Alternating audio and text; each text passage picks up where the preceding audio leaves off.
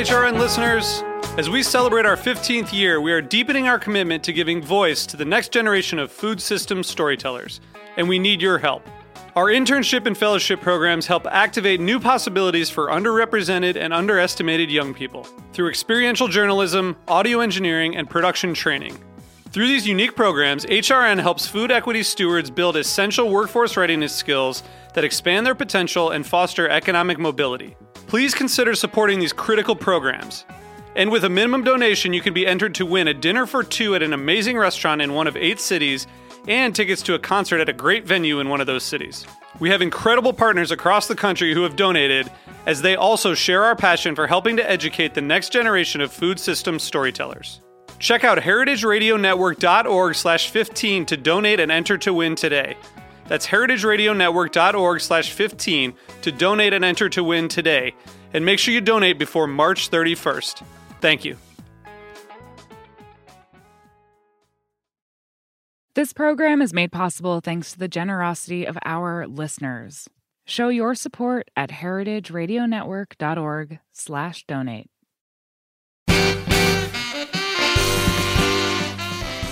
Hello to everyone. I'm Louisa Kasdan, your host for Let's Talk About Food, a podcast devoted to first-person storytelling where food plays a pivotal, if not a starring role. Everyone has a food story. Food is at the heart of human connection, at the center of love, of ritual, of need and want, and most of all, food creates community. And community is what we crave. Lydia Shire is simply one of the country's leading chefs, named to every high honor in the culinary world, including becoming the first female executive chef at a Four Seasons hotel. She'll share her story about just how far a chef may have to go to get a recipe. Lydia was recorded in front of a live audience at WBUR City Space in Boston in November of 2020. Let's have a listen.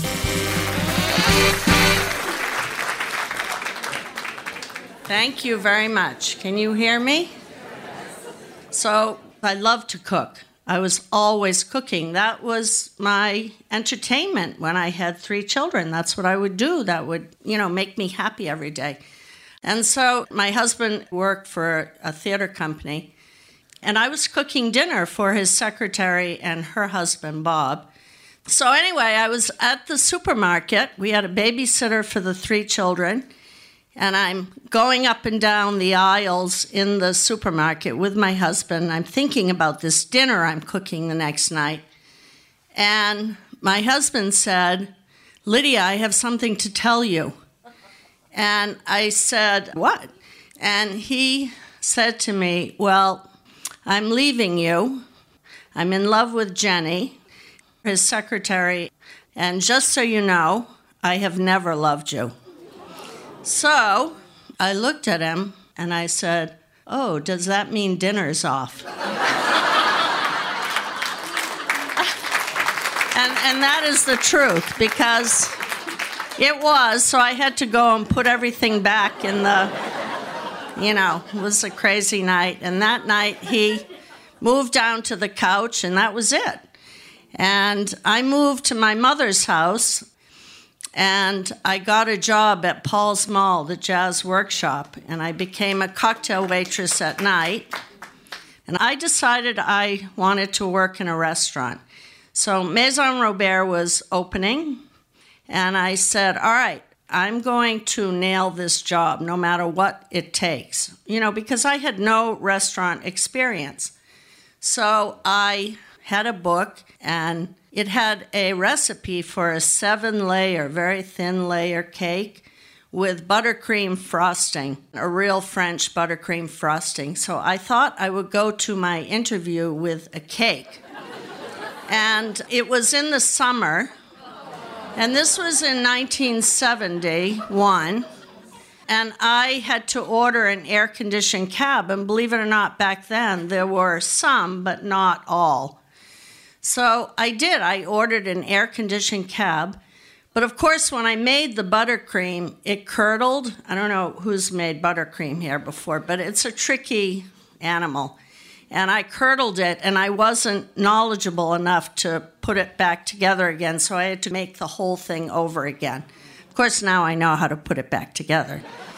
So I made it there. The cake was beautiful. I walked into Maison Robert and handed it to Roger Martel, who is from Marseille in France. And he just looked at me and he said, yeah, you have the job. And, you know, I mean, I think that should be a good lesson for many people. I think you have to stand out in some way. So anyway, I went to Maison Robert. It's then that I met Julia Child. I rose through the ranks and I became the chef of the fancy dining room. And Julia, she suggested that I go to the Harvest restaurant and be the chef. So she got me a job there. And I spent 9 months there and I failed. It was the first job that I ever failed. And that was because I let 2 cooks there get at me. They would make fun of me every day. They would say bad things. It was awful.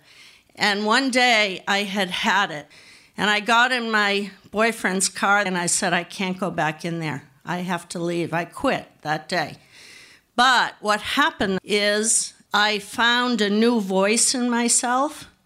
And to this day, it's not a problem. I simply tell people in a nice way if there's an issue, and we go on. But I suppose my message in this is that it's okay to fail. I mean, I surely did, but I kind of rose above that. Biba was my first restaurant that I had ever opened. And I think we had the first true bar food menu. And I wanted to make scallion pancakes because there was this Little Dive restaurant in Boston, in Chinatown, and they made the best scallion pancakes. So my Chinese friend made an appointment for me to visit the chef who was from northern China to get the recipe. So I arrived at 12, and my girlfriend wasn't there. So I knocked on the door, and he let me in. And, you know, of course, I was just smiling because I couldn't converse with him. And right away, he came over to me and he started putting his hands on me and trying to kiss me. And, you know, I keep looking out the door to see if Bic has arrived, you know, because I don't know what to do. This guy is pawing me. So I say to myself, I have to make a decision. Do I want the recipe or do I care if he feels me up? So I said, okay, I don't care. I want the recipe. So he was, you know, feeling me up, kissing me, smothering me. And I'm just standing there waiting for Bic to come. Finally, she came, so I was saved, but just barely. So I can honestly say I love what I do. And I'm very fortunate that my youngest son, Alex, you know, he's in the restaurant business. He is the co-chef at Scampo. He's an amazing cook. And I just look forward to many years cooking, and especially cooking with him. This has been very fun. And thank you for listening.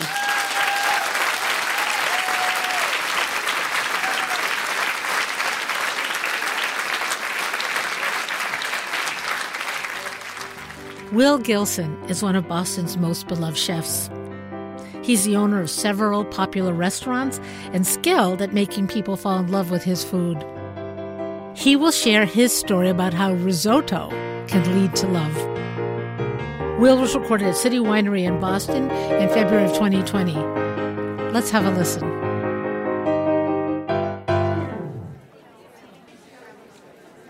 When I was 16, this is like the chef origin story that all of us have before you become a sort of tattooed, bearded version of yourself to become so stereotypical. But when I was 16, I fell in love with my career. And I think that I fell in love with my career because I was trying to fill the void of what had just crumbled around me, which was my parents' marriage. And so I was 16, and everybody in my family at that point was like, you should go to Italy with your grandparents. And I thought that was great. I was working in a restaurant in the North End at the time. It sort of seemed on brand, as they say these days. And I get there, unbeknownst to me, knowing that this was a ruse for my parents back home to take their marriage to DEFCON 4. But despite, all of that, I land in Italy, meet my grandparents there, and get a whirlwind tour of 4 cities of Italy, from Venice to Bologna to Genoa down to Florence. And as a 16-year-old kid who's never left the country before, this is just mind-blowing to me. I'm being allowed to eat these super sweet croissants called cornettos and this amazing rich hot chocolate that tastes like what I can only assume Augustus Gloop tasted just before he died in the river at Willy Wonka's chocolate factory. And this is how I start my day every single day when I'm with my grandparents in Italy. And so I'm doing this and get a chance to try all these amazing dishes. And the one that really stuck with me the most was risotto, because growing up in America, rice is just like pilaf. Unless you're coming from the South and it's like Hoppin' John, or you get some sort of jambalaya, some sort of thing that's got spice to it. You grow up in New England, it's coming out of a box, or it's coming out of a bag, or it's Uncle Ben's. So I'm having this amazing rice dish, and this waiter is explaining the dish to me, and he says, to make a perfect risotto, every single grain of rice should taste exactly like a small little ravioli, where it bursts on the inside and it's nice and soft. And I was like, whoa. If this olive-skinned man who smells like Marlboro cigarettes can convince me that I really need risotto in my life, imagine if I could harness this power and bring it back to America and charm women.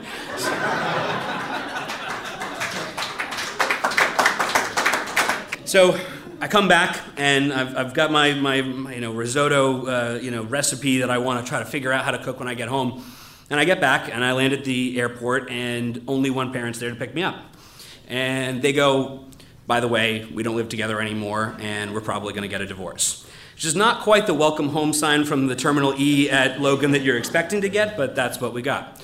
And so, teen years are filled with angst regardless. And then you add fuel to the fire, and it becomes kind of chaotic. And one of the things that sort of kept me from spiraling out, I did get arrested once, but we'll talk about that at a different time, is that I was working at this restaurant in the North End. It was called Marcuccio's. And some of you might know Chuck Draghi, an amazing chef in this town. Chuck was able to take a kid who was spiraling out and kind of lost and help redirect that focus. And so during that time that I was there, I would take the train in one day a week, and I would come into the city and I would learn from him. And I wanted to figure out a way to learn how to master this dish. And so every week that I was in there, I would tell him this. I'd be like, I want to learn how to make risotto because I really want to impress girls. And he said, that's the same reason why I got into cooking. And I was like, cool, bro, we got this. But, Marcuccio's was a very interesting restaurant, and it was a restaurant that was in the North End. The owner was a mafia guy who had a couple of his buddies killed in the restaurant, and so the ground where basically there was once a chalk outline became the place where now a sort of angsty, mad teenage kid was learning how to cook. So it's a great setup right there. And we could go into this for much longer, but then you'll start charging me like my therapist does, so I don't think that works. So once I started to try to taste Chuck's risotto and I wanted to learn how to make his risotto, I was like, okay, I think I'm starting to get this. And I would then try to become a one-trick pony for the next 15 years of my dating life of trying to cook risotto for any girl that I could convince that this was a really romantic, awesome dish, because it would take 45 minutes and you needed patience, passion, and you had to stir. So I just kept on trying this over and over and over again. And, my first risotto that I made was awkward. I had some risottos where, mom came home and interrupted the risotto. I had risottos where someone else had eaten a lot of risottos and I hadn't made a lot of risottos, so I was really concerned that I wasn't really getting, the steps right there. My 20s, there was a lot of risotto. And risotto was good. Some risotto was bad. Sometimes risotto was with one person in the morning and with a different person at night. But, as those things kind of tend to go, I found myself in a situation where I just kept on trying to kind of, stick with just one thing that I knew how to do. And I realized that I wasn't getting anywhere with that. And I think I finally got to a point where I realized it was time to kind of shake off the person who wanted to cook the best risotto and just keep on doing that same trick over again. And it was time to try something different. And sort of coinciding with around the same time of opening up, the restaurant that we have today, I was ready to kind of hang it up, and I was ready to go back to my first love, which was the career that I wanted to pursue, that had sort of taken the chaos of life and redirected it into something normal. And just when I was getting ready to maybe have my memoir read Risotto for One for Life, I ended up meeting someone who was very interesting. And this person came into the restaurant, and she was sitting at my bar, and I spent a good time busying myself behind the bar trying to pretend like I was, just adjusting the volume of the stereo of the restaurant. And I turned around, and I looked at her, and I smiled, and she left. And I was like, well, back to work. She came back later on with friends that I had gone to high school with, and they were said, oh, this is our friend, and we also know him, and it's like, you guys should hang out. I said, oh, great. And I said, how do you feel about risotto? And she said, I'm more of a tasting menu girl. Yeah, exactly. And let me tell you, you can have all the practice, you can have all of the failed attempts, you can have all these things, but that woman's now my wife, mother, my daughter, and it's really nice to have a full plate. Thank you.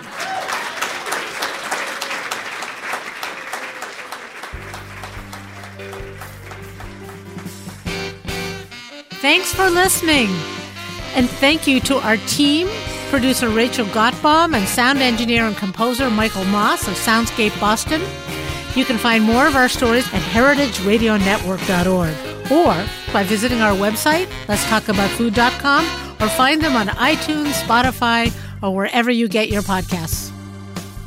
Let's Talk About Food is powered by Simplecast. This podcast is supported by the Hunger to Health Collaboratory, a cross-sector leadership initiative dedicated to reducing the health consequences of hunger. With generous support from Stop and Shop, Hunger to Health Collaboratory convenes partners across sectors to advocate for health equity and food security. For more information, visit hungertohealthcollaboratory.org. Thanks for listening to Heritage Radio Network, food radio supported by you. For our freshest content, subscribe to our newsletter.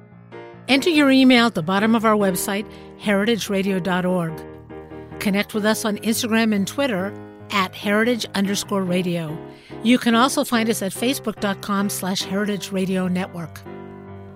Heritage Radio Network is a nonprofit organization driving conversations to make the world a better, fairer, more delicious place. And we couldn't do it without support from listeners like you. Want to be a part of the food world's most innovative community? Subscribe to the shows you like, tell your friends, and please join the HRN family by becoming a member. Just click on the beating heart at the top right of our homepage.